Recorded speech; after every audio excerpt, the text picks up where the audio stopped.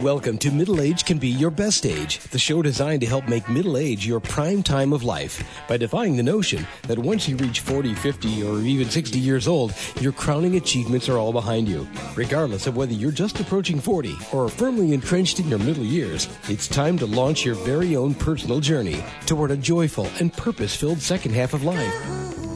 Each week, host Roy Richards, an expert on midlife renewal and author of A Midlife Challenge, Wake Up, will discuss the challenges common to middle age and help guide you to a brighter tomorrow. Now, here's Roy. Well, hello and welcome to this week's edition of Middle Age Can Be Your Best Age. I'm your host, Roy Richards, and I'd like to begin the program by noting that this month, June, we are celebrating our program's 8th anniversary. Our initial broadcast was June 2012, and I want to thank all of our regular listeners for their loyalty and promise even more helpful interviews over the next 8 years.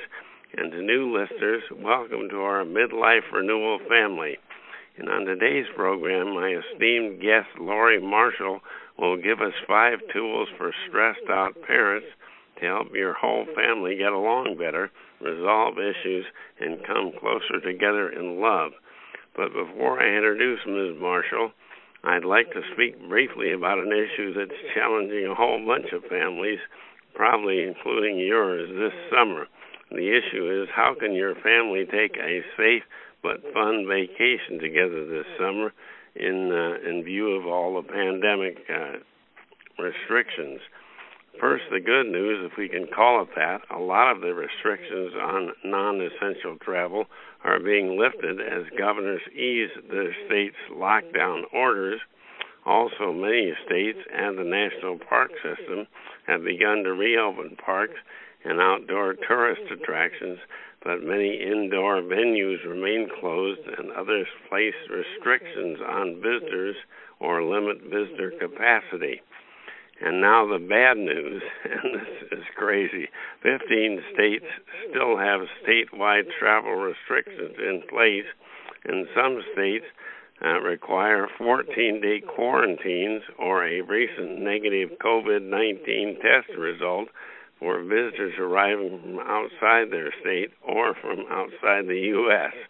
And I honestly don't know just what the quarantine means if, say, you're attempting to drive through New Mexico on your way from Arizona to Texas, which millions of people do every year. Does New Mexico have roadblocks at the state border in order to test your whole family for COVID-19?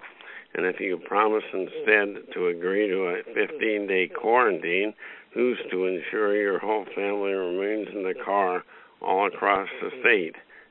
What if you or a family member needs to purchase fuel, stop for lunch, stay overnight at a hotel, or simply relieve yourself in a public restroom? And here's a real doozy. Most everyone would love a Hawaii vacation, but at least through July, I would think not now. Because if you arrive at an airport right now on the islands, officials there verify trip arrangements by contacting your hotel and letting them know you have arrived. Then, get this, workers from the Hawaii tourism agencies follow up numerous times over the 15 days to verify that you and your family members remain in quarantine. Guess that means room service meals only and no trips to your hotel's swimming pool or the beach. And guess what? When workers can't reach someone in your family, they contact law enforcement. Reportedly, one visitor from the mainland who had violated quarantine was arrested by the way they tell people to spy on people that look like they don't come from Hawaii and might be violating quarantine. Anyway, this fellow was arrested at the Honolulu airport an hour before his scheduled return flight to L.A., and the visitor got out of Hawaii only by posting a $2,000 bail, which I'm certain he never got back, and catching a later flight. Some end to a vacation. So at least for now, I suggest you forget Hawaii. How about mainland USA? Well, in a nutshell, although all 50 states are reopening to some degree, summer travel plans aren't a go everywhere in the U.S. yet. International travel is even more uncertain, and if you go, it's not that easy to come back because federal policy requires all U.S. residents who have visited Brazil, China, Iran. I guess you didn't plan to go there anyway this summer, to good old Iran, the UK, Ireland, or Western Europe. And during the previous 14 days, they have to return to our country through one of only 13 U.S. airports with adequate screening procedures for COVID-19. Another challenge, state-by-state closures and travel restrictions are changing so rapidly that they may be different in 1 or 2 months when you actually plan to leave. I can't begin to tell you how to vacation this summer, but I have researched the internet and newspapers, and here are a few suggestions. Of course, as a parent, your initial concern for you, your spouse, and the kids is safety. So what's high risk and what's not? Well, according to a June 12th online article by Business Insider, uncrowded hiking trails and beaches are far less dangerous than, say, an interactive museum. For that reason, many states have already reopened outdoor tourist destinations, and most of our national parks are open, however, with limitation, and you want to obtain tips on avoiding crowds at these parks. Alabama, Florida, Minnesota, and Missouri have reopened concert venues with capacity limitations, and Arkansas, South Carolina, and Tennessee have opened water parks, and they also, most states have already opened beaches. Washington, D.C. Allows outdoor tourist attractions like historical monuments, but indoor ones remain closed. So you may, and also in Washington, you may want to avoid a Black Lives Matter or similar protest, which seem to be quite popular these days. For indoor destinations like museums, restaurants, zoos, and aquariums, some states like Texas have left it to counties to decide what to open, while others like California still have blanket bans on indoor museums. And as stay-at-home orders are lifted, many states or parts of states now allow restaurants to host drive-in, dine-in customers, but with capacity and social distancing restrictions. I know in our state, Iowa, I think the restriction is 50%, although I guess that was recently lifted, but all the tables still need to be 6 feet apart, so there's not room for a lot of folks in most restaurants. And I believe Disneyland and Disney World are scheduled to reopen in July, but with attendance restrictions. Bottom line, unless you plan a short weekend or day trip to a nearby destination you know is open, this year you will need more than your usual amount of planning to ensure you don't drive or fly a long way only to experience that you and your kids can't attend what you've been looking forward to. And my list of cautions is far from comprehensive, but from a Ray Smith article in the June 9th, 2020 Wall Street Journal, here are a few safety tips for taking a road trip this summer. First, before you go on vacation, discuss with the family doctor questions about all family members' health and the level of risk to severe illness each of you has. It's kind of like an annual checkup before a vacation. You always check out your car, why not your own bodies? And before you leave, research and make a list of online sites where you can obtain the latest coronavirus updates during your travels. You may have to alter plans, in other words. Suggested information sources might include the Center for Disease Control, or CDC, the COVID Data Tracker site, municipal and state health departments, and local newscasts. Be sure to watch those each night to see what may be going on. And as I mentioned before, some cities and states have COVID-19 checkpoints and rules about who may enter. As of June 6th, a number of states, including Maine, New Mexico, and Hawaii, still require visitors to quarantine for 14 days. And for the most current information, you may want to order AAA's COVID-19 travel restrictions map at triptych.aaa.com. On your trip, what should you bring along? Well, AAA recommends you bring travel documents like your driver's license, registration and auto insurance card, as well as your health insurance cards. Also, how about bringing along a roadside emergency kit, face coverings, disinfecting wipes, and EPA-approved disinfections. And here's one you may not have thought about: refilling your car's gas tanks in a safe way. If you do wear gloves when pumping gas, put on a fresh pair and discard your former gloves each time you fill up. If no gloves, apply hand sanitizer before or after handling the nozzle. And when using public restrooms, AAA says gas stations may be your best bet. I've never found them to be particularly lovely, but I guess since the owners are in a for-profit business, you can expect extra effort in keeping their restrooms clean. But if you do use these restrooms, use hand sanitizers with at least 60% alcohol, and then use them after flushing, and touching door handles and other surfaces.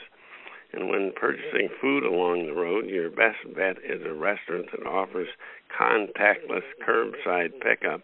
Also, and my wife would love this, she's kind of a cleanliness nut, treat all food containers as if they were potentially contaminated, because they are. Right before you dig in, sanitize your hands. Okay, what about rental cars? Well, the good news is that most rental car companies have added extra sanitation measures in the wake of COVID-19.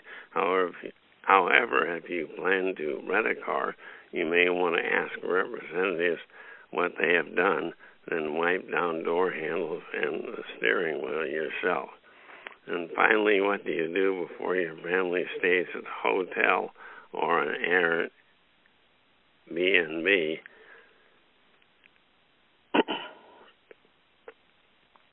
Well, ask before or at check-in if they are taking any special COVID-19 precautions between guests.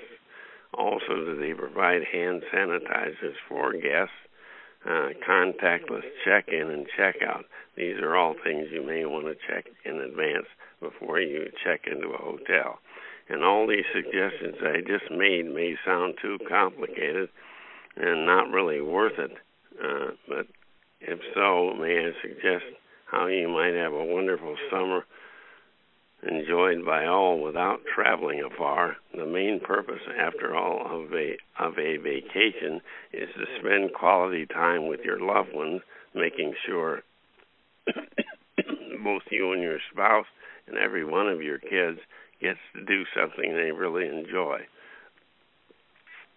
How about spending money normally spent on a vacation and installing your very own backyard pool?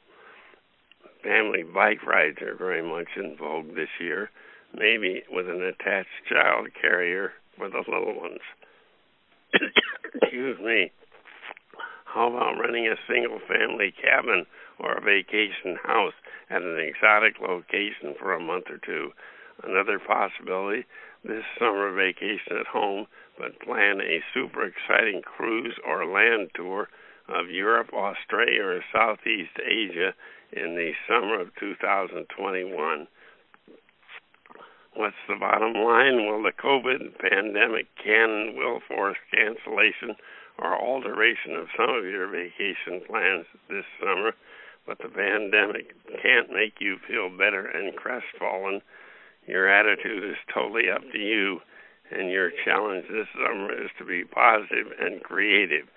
And when leaves begin to fall this autumn, who knows, you may look back on this summer's unconventional vacation as your family's best ever.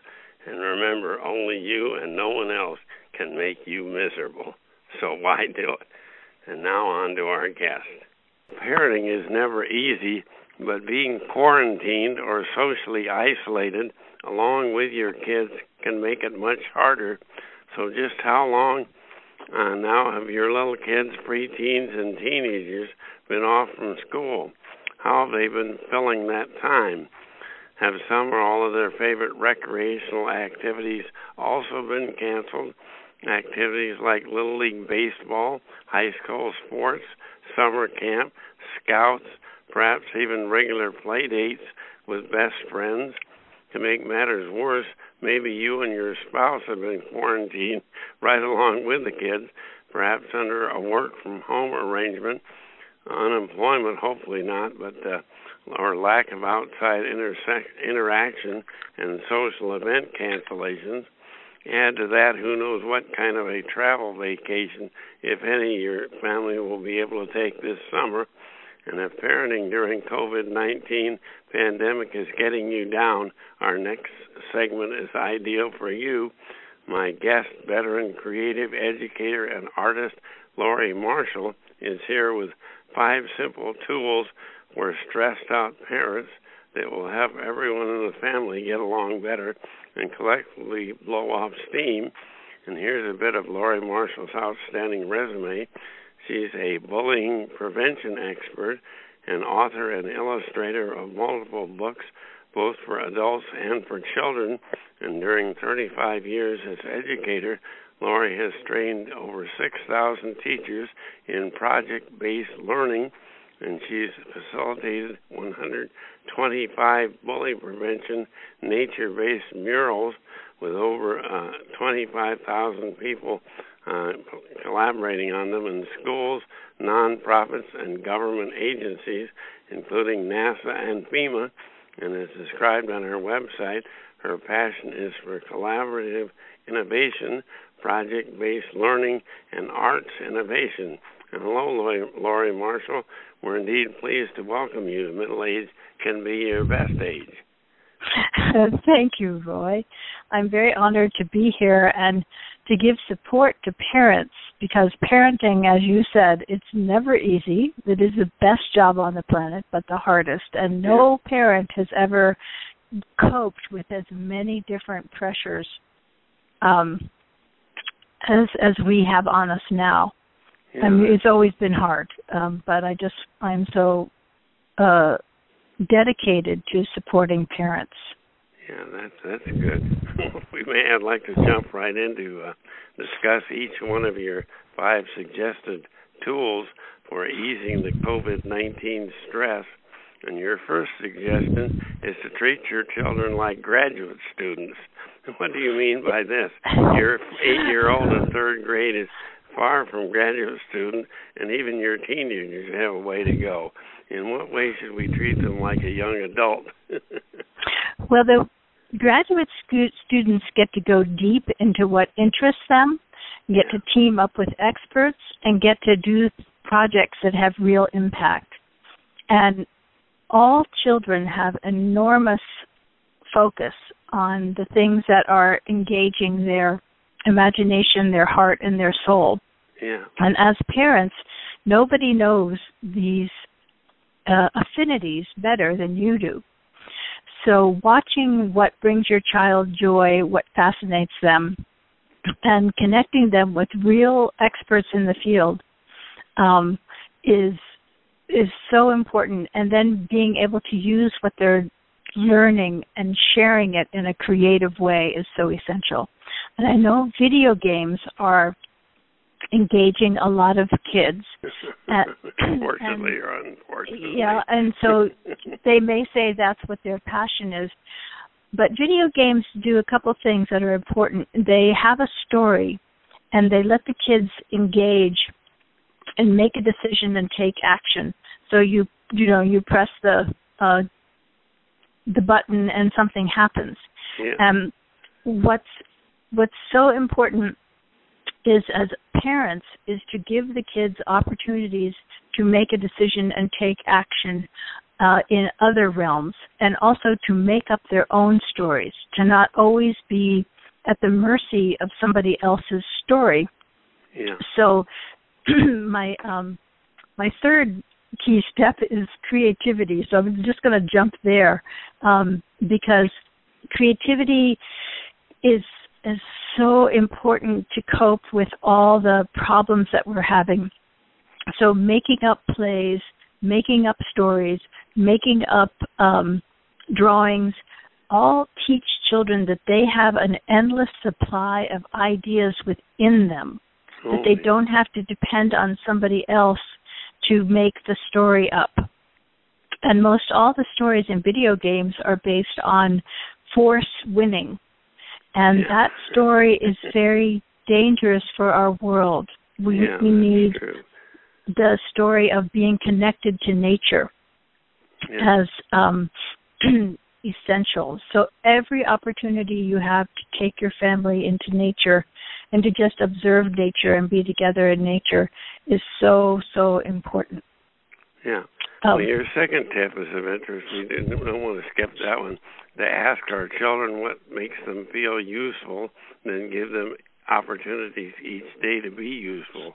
From your experience, can you please describe a few examples of how kids respond? I mean, I doubt many of them eagerly offer to take out garbage or wash dishes, for instance. Yeah, well, for most human history, the children were integrated into the daily life of the village, and they understood that if they didn't carry water, they wouldn't have water, and that if they didn't chop wood, they wouldn't be warm. Yeah. Today, we live in a very different reality, but having the family story that in our family we all help out as much as possible and are appreciated for all the help that we give. That's our family story. That's then the opportunities to do the daily chores can be creative. And so combining what makes you feel useful, just again does a kid really like to sweep? Some kids love to sweep, so let them sweep. The 3 and 4-year-olds, they're dying to help. So just encourage that and keep it as a practice to carry heavy things. Children's bodies need to carry heavy things because when they use their body in that way, it makes a map in your mind, in your brain, about where your body stops and somebody else's body begins. So it helps all the joints. So every opportunity to carry, to lift, to lug, to fold, it's a very important thing for children's development. And they want to be useful also to help others and to help in your community and help your neighborhood. Yeah, so it's probably good for us to expose our children to problems in the world and in the neighborhood and ask them what they would do to help solve these problems. And should we keep these away from the little kids? I don't know. Well, that's a really good point you bring up, Roy. You can't overwhelm them. You always have to couple the exposure to these hard problems with some action they can take. Yeah. And animal shelters are also places where they need help. That is really great for kids. And they love animals, most of them. Yes. Well, this next step sounds kind of crazy. Tell us why we as parents and our kids should create masks out of paper bags, then put them on to convey our emotions like sad, happy, mad, or silly. From your experience, are putting on these masks effective in eliminating yelling during household disagreements? And how should you as a parent react if your 10-year-old daughter puts on her mad mask when you attempt to discipline her? That's a great, great question. So the question of what is effective discipline is huge, and creativity is a very important role to play. So if your family has had an activity and you've all made your different masks, like 3 different masks, mad, hurt, and mad, sad, and happy. Yeah, you gotta have a happy one. Yeah. So it changes the tension to, it disrupts the tension when you put on a bag. And so you've disciplined your 10-year-old and she puts on her mad bag, and you can respond by saying, I understand how mad that makes you. Yeah. I'm here with you in that anger, and you can tell me about it, or you can go and have some time by yourself. And so you empower the child to experience their feeling and not shame them for their feeling. Well, we as parents should have masks for ourselves as well as absolutely. Absolutely. It is for the children. I mean, it is for the parents, too. Yeah. Because I did it when I was a parent. I actually made a mask. And when I was feeling really angry, so often it just comes out horrible.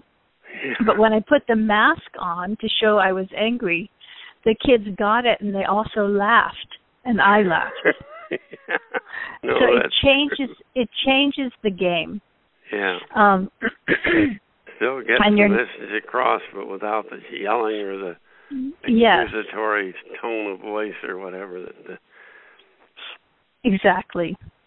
I like this other tip, number 4, model self-regulating emotions.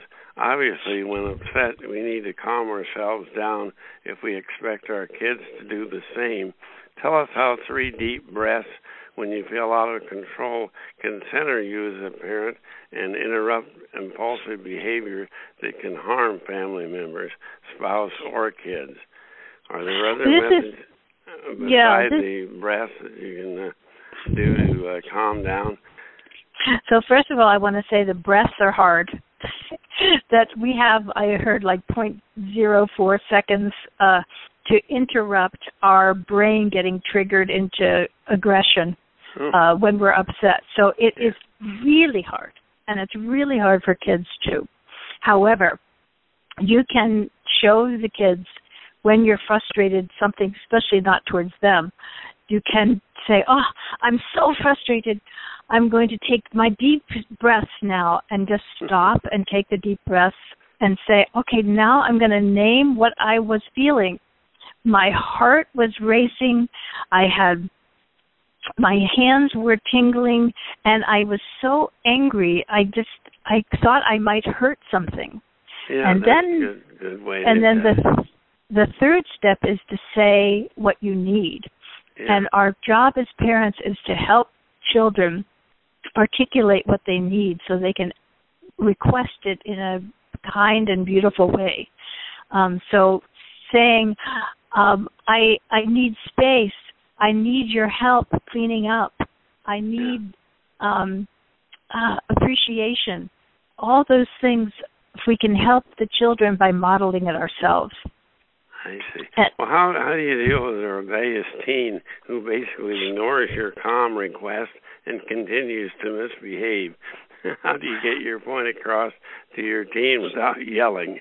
Is it okay to take away a benefit, like use of the car next weekend or the allowance or whatever? I think that can help sometimes, but what's most important is to understand what's underneath the rebellion. Yeah. And it's always a good reason.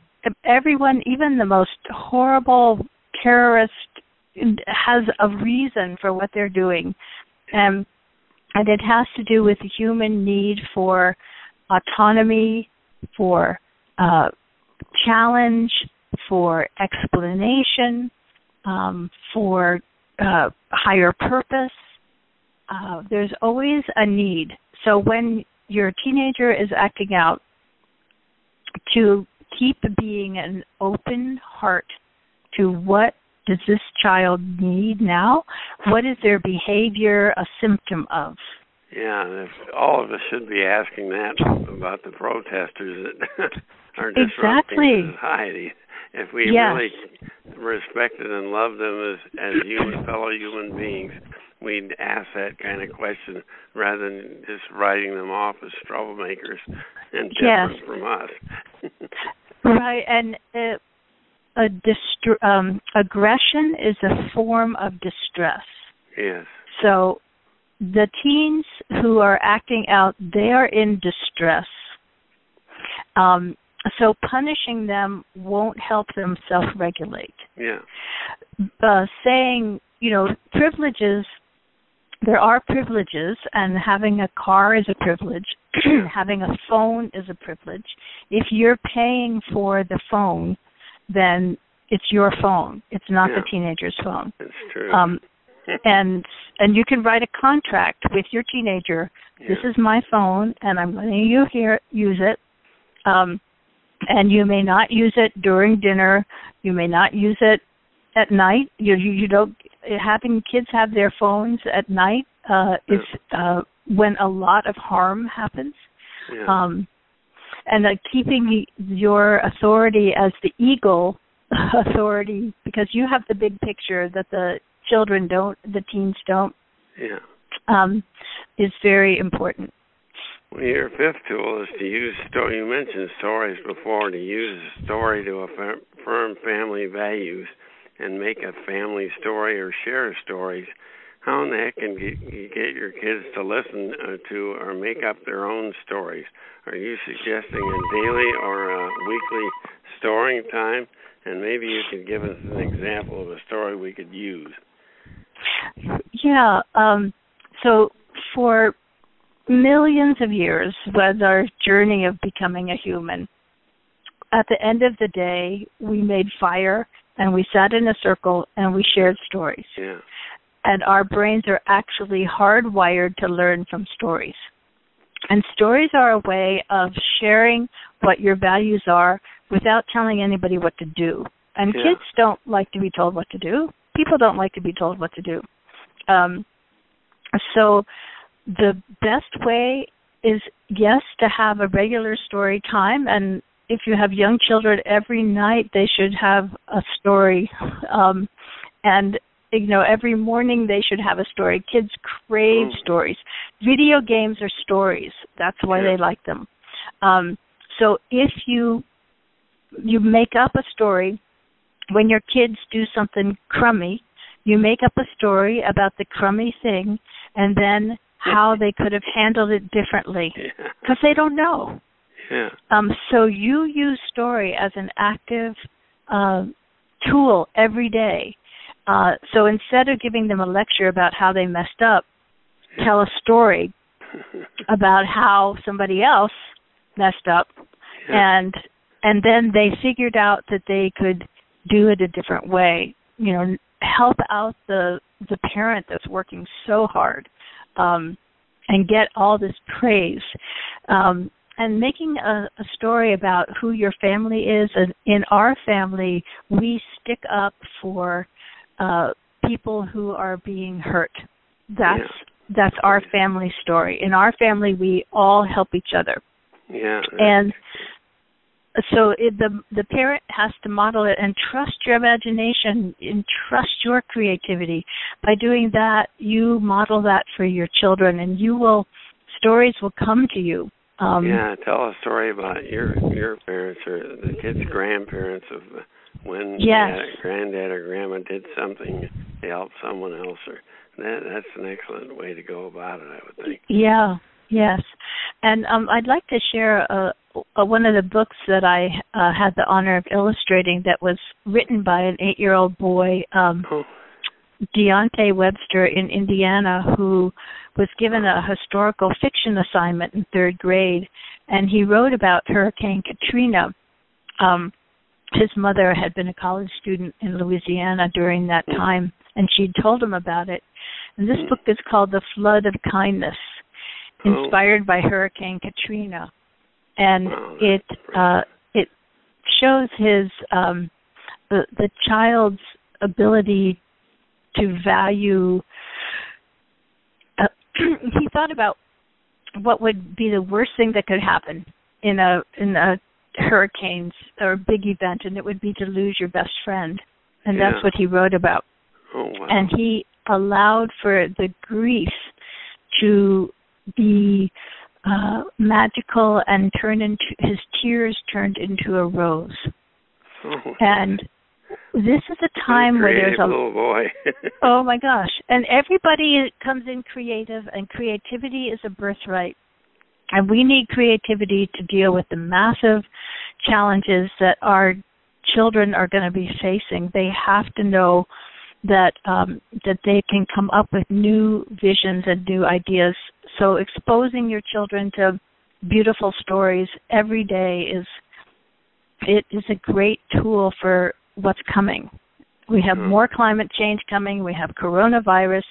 We're going to learn how to live together and celebrate our differences, because if we don't, it's just too painful. Yeah. Well, you're a highly respected educator and long-term proponent of project-based learning. Before I let you go, I know we're running out of time, but tell us a little bit about what project-based learning is. I'm fascinated by that concept. That concept is that students learn best when they make a real product for a real audience that comes out of a real interest and has a real impact. Oh, I see.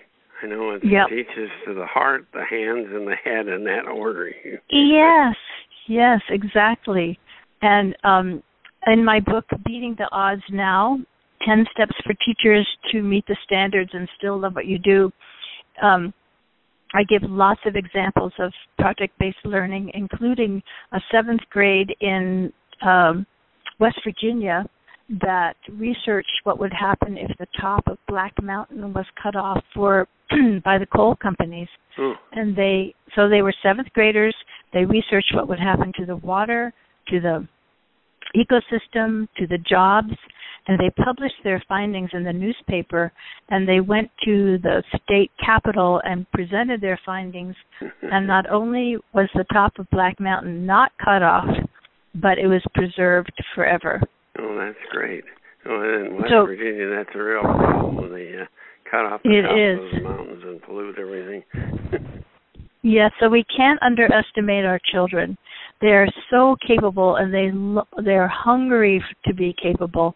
And if you listen to their beautiful ideas and their instincts and their interests and feed them and expose them to other people, they're bored so much because they're doing fake work. They want to do real work. My grandchild insisted on getting a drill from the high wall in the garage where he could have killed himself instead of using his toy drill. Children want to do real stuff, and they have real stuff to do, because not only will they have great ideas for dealing with climate change, they also bring adults joy and hope. And we adults right now who've lived through a lot of pain are scared. And we have reason to be scared, but the kids aren't as scared. And we need their fresh hope and vision. And that's...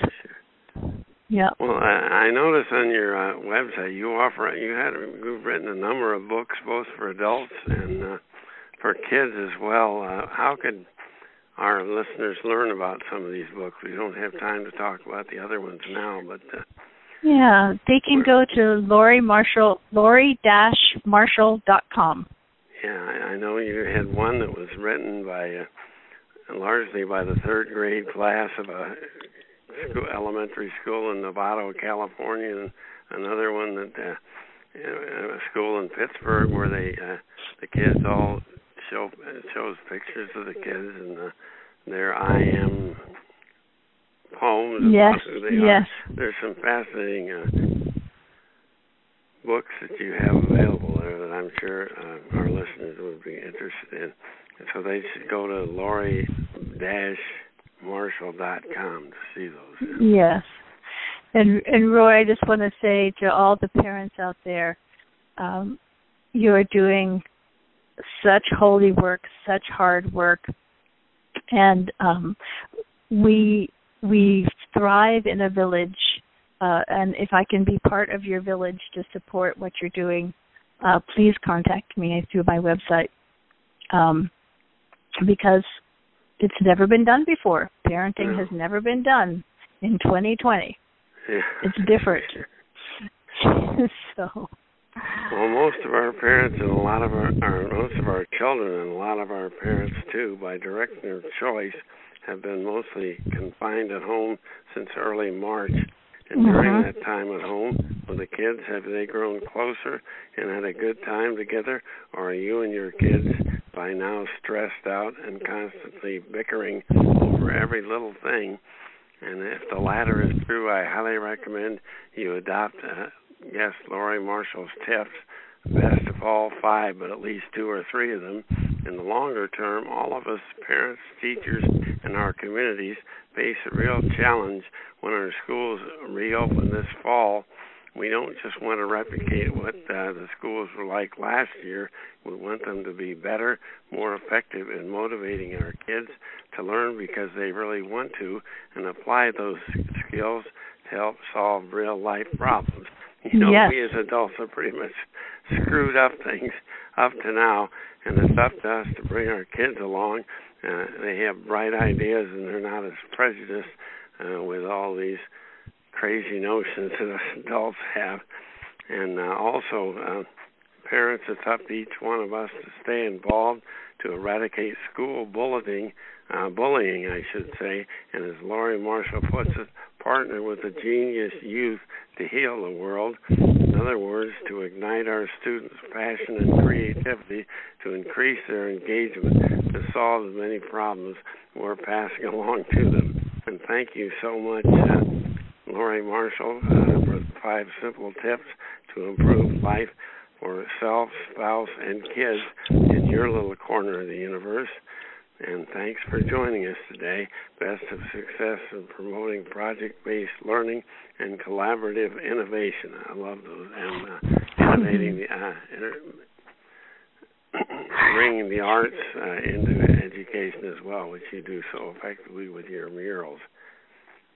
Well, thank you, Roy. It was my honor to be with all of you today. And thanks to all of you for joining us. And join me again next week when my guest will present a 4-step self-coaching program to reclaim your life. Sounds pretty good to me. Bye for now.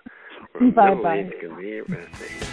You've been listening to Middle Age Can Be Your Best Age, hosted by Roy Richards, an expert on midlife renewal and author of both A Midlife Challenge, Wake Up, and Wake Up, Captain and Crew, Restart Your Engines. You can learn more about Roy and his Middle Age Renewal Training System by visiting his website, middleagerenewal.com.